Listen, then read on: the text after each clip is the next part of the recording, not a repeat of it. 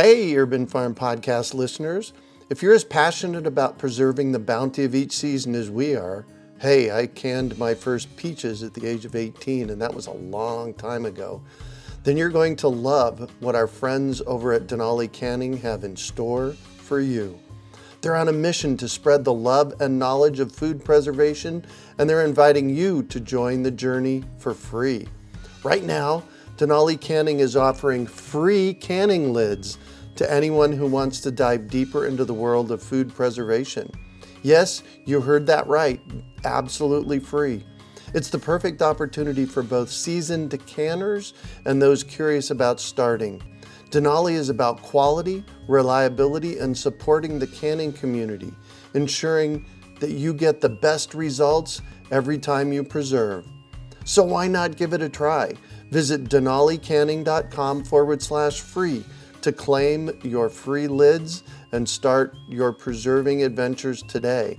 That's denalicanning.com/free.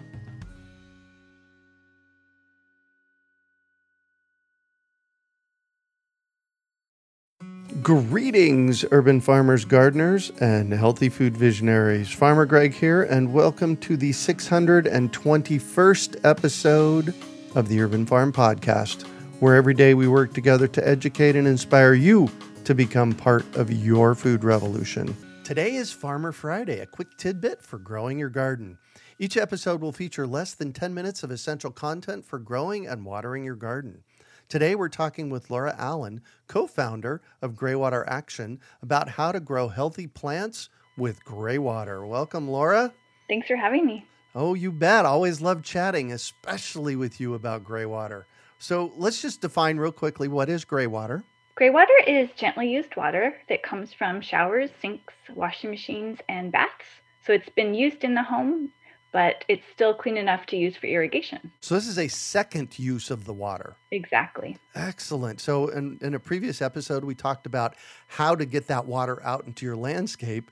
Now let's talk about the water itself and the uses of it. So where do you want to start? Let's talk about the water quality. Okay, go. So there's a lot of misconceptions around Greywater. People say it's salty, it's too basic for certain plants. And the great thing about Greywater is you have complete control over what goes down the drain in your own home. And so you can control the quality of water.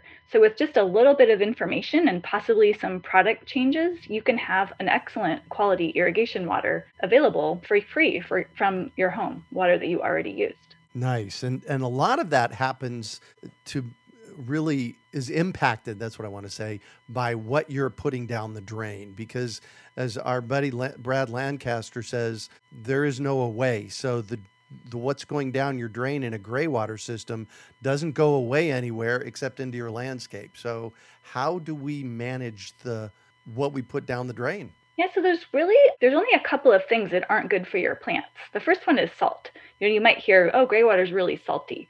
And it definitely can be, but it doesn't have to be.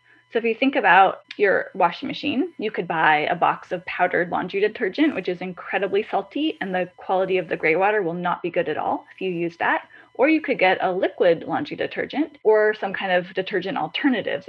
I can talk more in a minute about alternatives. But let's say you switch over to the liquid that doesn't have very much salt. Now your Greywater can be an excellent source of irrigation. So salt is the first thing you want to manage. You don't want to put a lot of salt in the water. Boron is something else. Boron is non-toxic to people, so it can be used in products that are biodegradable, eco-friendly, but it's not going to be good for your plants. It's called a mycotoxin to plants. So you don't want to use borax, anything with boron in it. And there are laundry detergents and some soaps that do contain that ingredient. So you'll just want to make sure you avoid those products. The last thing is chlorine bleach. And so bleach kills microorganisms, and we don't want to be killing the microorganisms in the soil. So you can always just shut off your Greywater if you want to use chlorine bleach, or you can use a bleach alternative. There's hydrogen peroxide alternatives that are totally suitable for plants.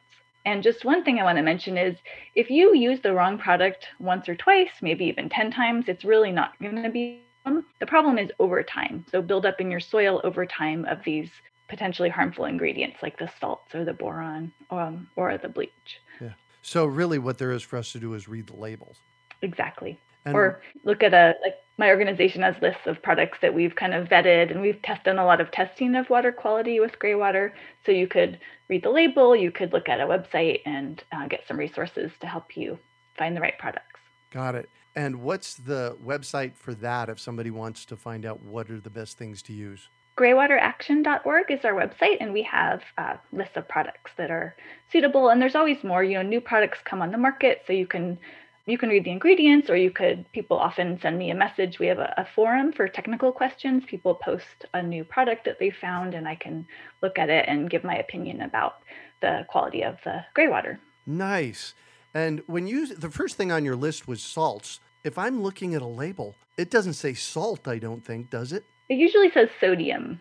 But a really easy clue is if it's a white powder, it's going to be full of salts. So don't use white powders in your Greywater system. Got it. Cool.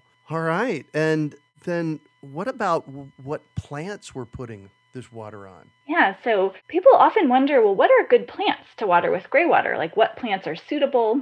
And the really easy answer is if the plant wants irrigation, it's going to be suitable for Greywater. So there are some plants that don't want frequent irrigation, and those would not be good because with Greywater, you're producing it every day or at least on a weekly basis. So you want to target your plants that like regular irrigation.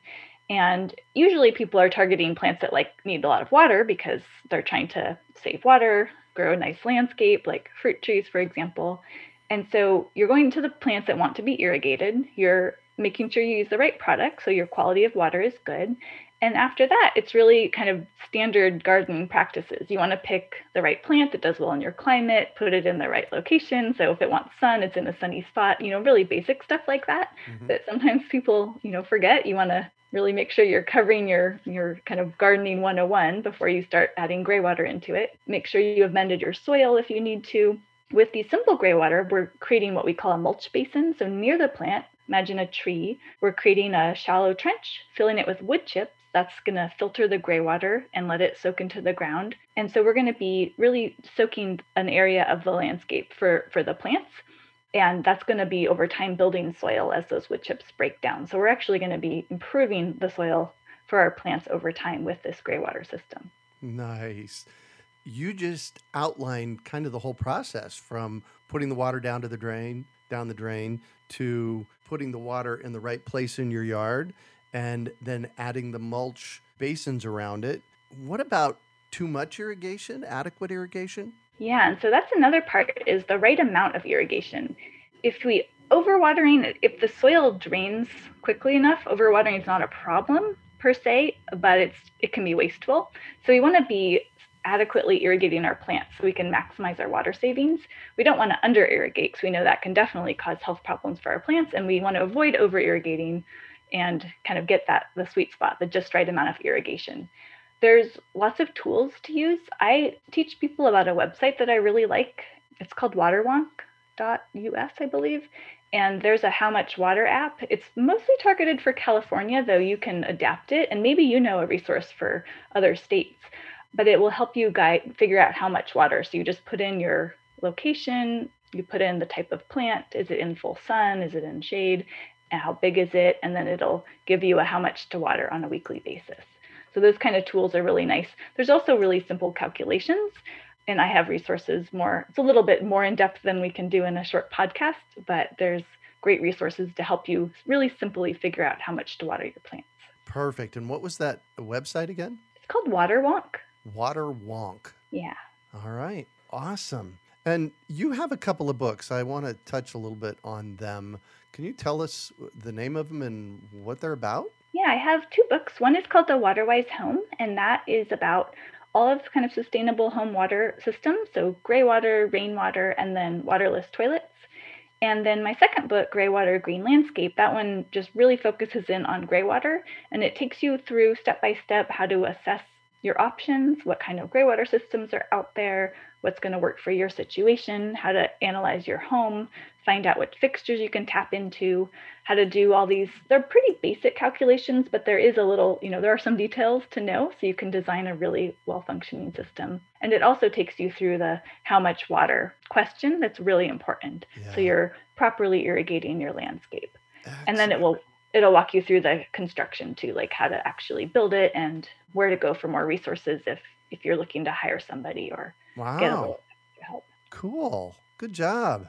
And where do we find these books at? They are they're available many places, but if you go to greywateraction.org, you can find the books and info about them. And you can also find online classes. We do online education. So if you want to get, more in-depth information that's similar, to in the book, but if you just want somebody to kind of help you through the process and join a community of learners, you can do that too. Awesome. And that's greywateraction.org. Yes. Awesome. And if somebody wants to find you, they can find you there? They can, yeah. And we have a technical forum. You can contact us through the website, and you can also get more resources there. Excellent. Well, thank you so much for joining us once again on the show today, Laura. Thanks for having me. You bet. Keep up the good work. We hope you enjoyed today's episode of the Urban Farm Podcast. Remember to listen for tips, advice, and resources to help you on your journey with urban farming. You can find us on the web at urbanfarm.org or send us an email to podcast@urbanfarm.org. In the words of Vincent van Gogh, great things are done by a series of small things brought together. Be encouraged that with each lesson learned and skill developed, you are one step closer in the direction of your dreams. Hey, Urban Farm Podcast listeners. If you're as passionate about preserving the bounty of each season as we are, hey, I canned my first peaches at the age of 18, and that was a long time ago. Then you're going to love what our friends over at Denali Canning have in store for you. They're on a mission to spread the love and knowledge of food preservation, and they're inviting you to join the journey for free. Right now, Denali Canning is offering free canning lids to anyone who wants to dive deeper into the world of food preservation. Yes, you heard that right, absolutely free. It's the perfect opportunity for both seasoned canners and those curious about starting. Denali is about quality, reliability, and supporting the canning community, ensuring that you get the best results every time you preserve. So why not give it a try? Visit denalicanning.com/free to claim your free lids and start your preserving adventures today. That's denalicanning.com/free.